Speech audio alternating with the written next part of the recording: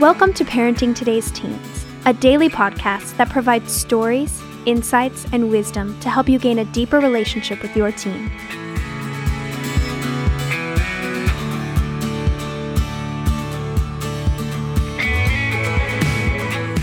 On today's episode, Mark Gregston and Wayne Shepherd talk about 10 things parents do to push their teens away. Let's hear what they have to say.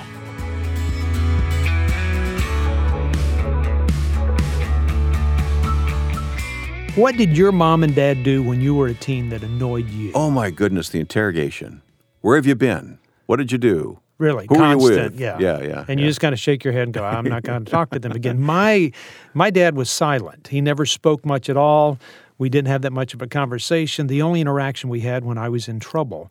So I found other places to have conversations. Okay. So that was one of my dad's faults. Okay. All right. Now, what do your kids say about you, Wayne? What do you you've gone from preaching to meddling I know. now. What did you do to annoy your kids? Probably the same thing. Same thing, interrogating. I know. Wow. Okay, me, I joke too much. It was my way of dealing with things, But we all do things, is what I'm saying. We all do things that are bothersome to somebody else, and once we recognize what those things are, then we can eliminate those, or learn to almost laugh at those things that are just our struggles, our difficulties, our hardships of engaging. There's something about that, identifying them, that takes the sting out of it when we do that with our kids. Mark, the thing is, we're not even aware that we're pushing our teens away, are we? I know. My daughter made a comment once. She said, "Dad, you joke about things all the time." And I made a joke about it, and I thought, you know what? We're not having conversations. Right. I'm really realizing we're not having conversations. Because every time she would say something, I'd joke about it, and she'd leave and walk up to her room. And I thought, she's absolutely right. And that night, I just sat there thinking, I do that. I do that a lot.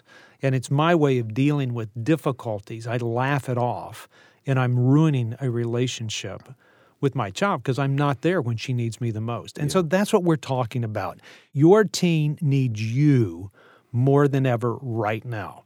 And parents should be doing things that draw their kids to them, but many engage in such a way they push them away. And the goal is to be there and available. It's not to push them away. So here's some things to not do. We need to be aware of these things. Well, absolutely. I mean, if my breath stinks, would you tell me? But me and talk to you about that, Mark. Yeah, well, you see, and I don't want to know that because it may be pushing other people away. And I think love says this, that you can accept me warts and all, but it doesn't mean you're going to ignore the fact that I'm doing things that are pushing. If my feet stink, if there's just something about me, if I talk too much, if I joke too much, loving me would be telling me those things. Yeah, the stakes are pretty high here. Yeah, it's a relationship with your child. Right. And so I want to know those things. And so here's some things to not do, okay, Mom and Dad. The first thing is this. Quit talking all the time. That works in the earlier years. It does not work in the adolescent years. And so this is what you need to do. Start listening. Just engage differently. The reason that you have 2 ears and 1 mouth is because God designed you to listen twice as much as you speak. And so moms, you got to tone it down a little bit. And dads, you have to listen, but pay attention. Right. You can't just listen and walk away. You got to pay attention. Okay. Number one, don't talk all the time. That's right. The second thing is don't correct your child all the time. I mean, if that's all they hear, it's a reminder to them that they're not adequate to do the things that they're called to do. What you're doing to your young men is not allowing them to become young men. Men do not want to be corrected all the time. If you're always affirming your child with negative comments, and hear what I'm saying, if you're affirming her with negative comments, you're telling her that she's not valuable enough within your home, so she will find value somewhere else. Wow. And so you just have to stop. That's why I tell parents, only correct your kid on Monday, Wednesday, and Friday. If I corrected every one of the kids at Heartlight, all 60 of them, our residential counseling center would be a mess. We would never have any time for relationships. And so I have to learn I can't do that. I do this with my wife. I mean, I can think of a million ways to correct her. You know what? And you know how I can destroy the relationship? Yep, by correcting her. By correcting her all the time. Yeah. I'm demeaning her. Instead, learn to be content with better, not best, you said. That's right. That's right. All right. The number 3 thing to avoid, stop giving constant negative comments and remarks. I would take an inventory when my kids were younger, of what I was saying no all the time to. Yeah. Start saying yes. Quit thinking about reasons to not do something and start thinking about the reasons to do something. It's shifting from that preteen years to the teen years. But the negative comments and remarks, or the sarcasm, all those things, they're being interpreted different in the life of your child. And what happens in all these negative comments is that it's a message that you really don't love me. And so they will find love somewhere. Believe me, kids will find love somewhere. Mm-hmm. Somehow they will find it. And so stop the negativity all the time. Ask yourself the question, or ask your child the question, am I a negative person? And they may not want to answer that because they're afraid that you're going to be negative again. And then when they say, you are, Mom, you are, Dad, don't be negative on me. Well, that's because you don't interpret me right. That's all you don't quit. Now you're making excuses. You're doing the same thing that they're doing. You need to learn as a parent to say, you know what? There are some things, and I do that, and I need to stop. All right, we're talking about the things you should not do. You should not give your teen less of your time. That's right. Remember that less time equals less relationship. More time equals a better relationship, but less time equals less relationship. Find some time to spend one-on-one time with your teen. It's a number one comment that I make to parents about spending time with their teen. You've got to spend the time. If you don't spend the time, they will find it to spend with somebody else. And so it's got to be different. It's not taking all 5 kids out or all 10 or going on a family trip. It's one-on-one time with your teen. And another thing we do to push teens away is talk, but just give information all the time. That's right. And we live in an age now that kids don't need more information. They don't. I mean, there's so much information out there. I don't want to be a Google too. I don't want to be Siri. I don't want to be just another newspaper that's regurgitating information back to my child. I want to offer wisdom. Yeah, that's what they need instead, isn't it? That's right. Mm-hmm. And that's a little bit different. It's not that this is the information about what you need to do. Wisdom is how you apply this to your world and make it work.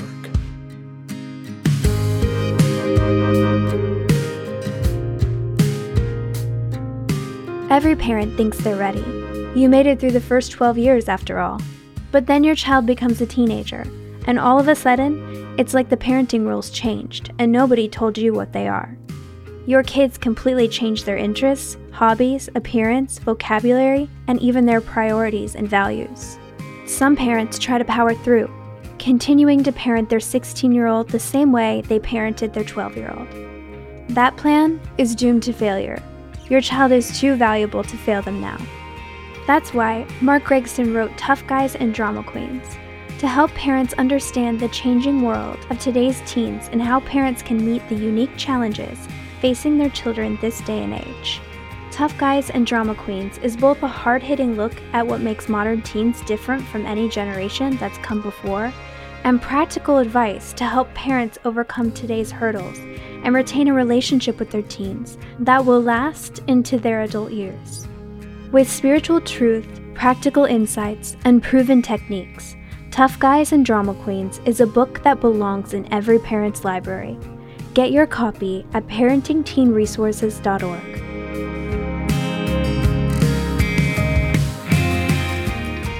So we're working our way through this list of things that you do, likely most of us do, to push our teens away. Right. What's number 6 on your list? Number 6 is this. If you don't want to have a relationship with your child, moms, emasculate your sons. Dads, don't treat your daughter like a lady. You know what? I think what we do when we're always correcting our young men is we're telling them they're not adequate and they're not valuable. Everybody wants to be valuable. And dads, when we don't treat our daughter like a lady, they want to know that they are beautiful on the inside and they're beautiful on the outside. They want to know both those things.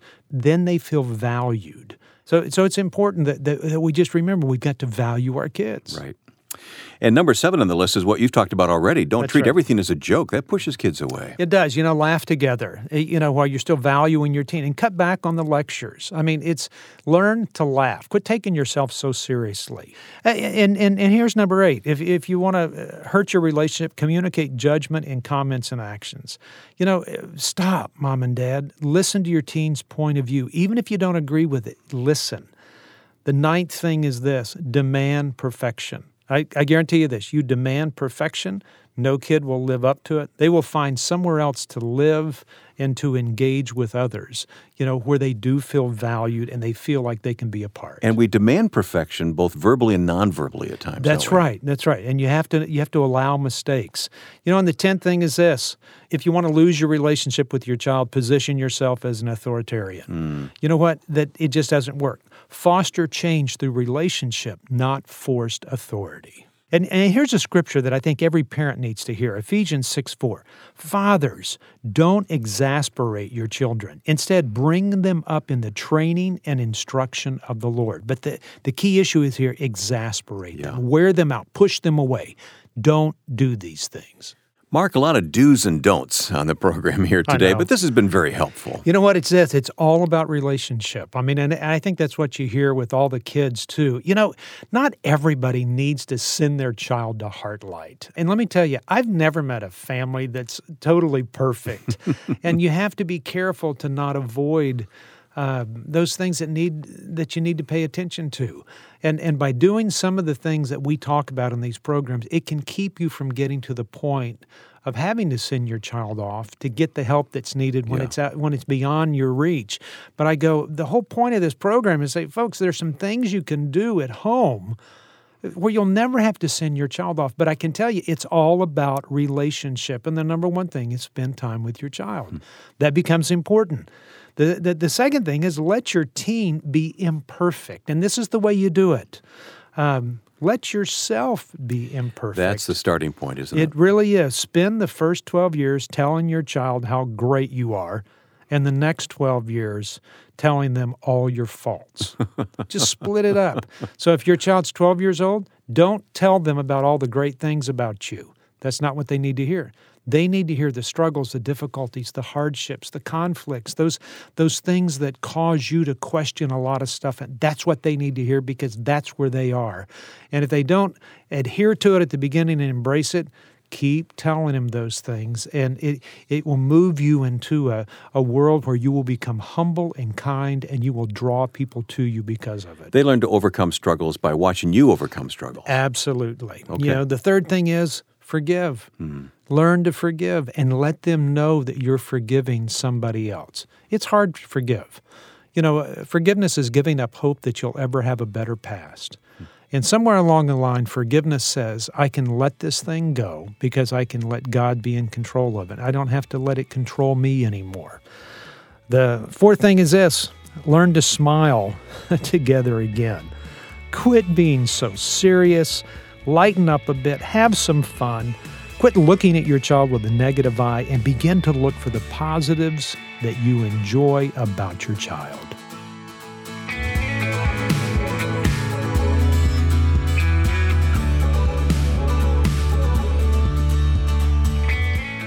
Thanks for listening to Parenting Today's Teens. For more information, visit parentingtodaysteens.org. And to learn more about Heartlight, visit heartlightministries.org. If this podcast has been helpful to your family, please share it or give us a quick rating and review on Apple Podcasts. Of course, you can listen to Parenting Today's Teens wherever you listen to podcasts. Join us tomorrow for another great episode. We'll talk to you then.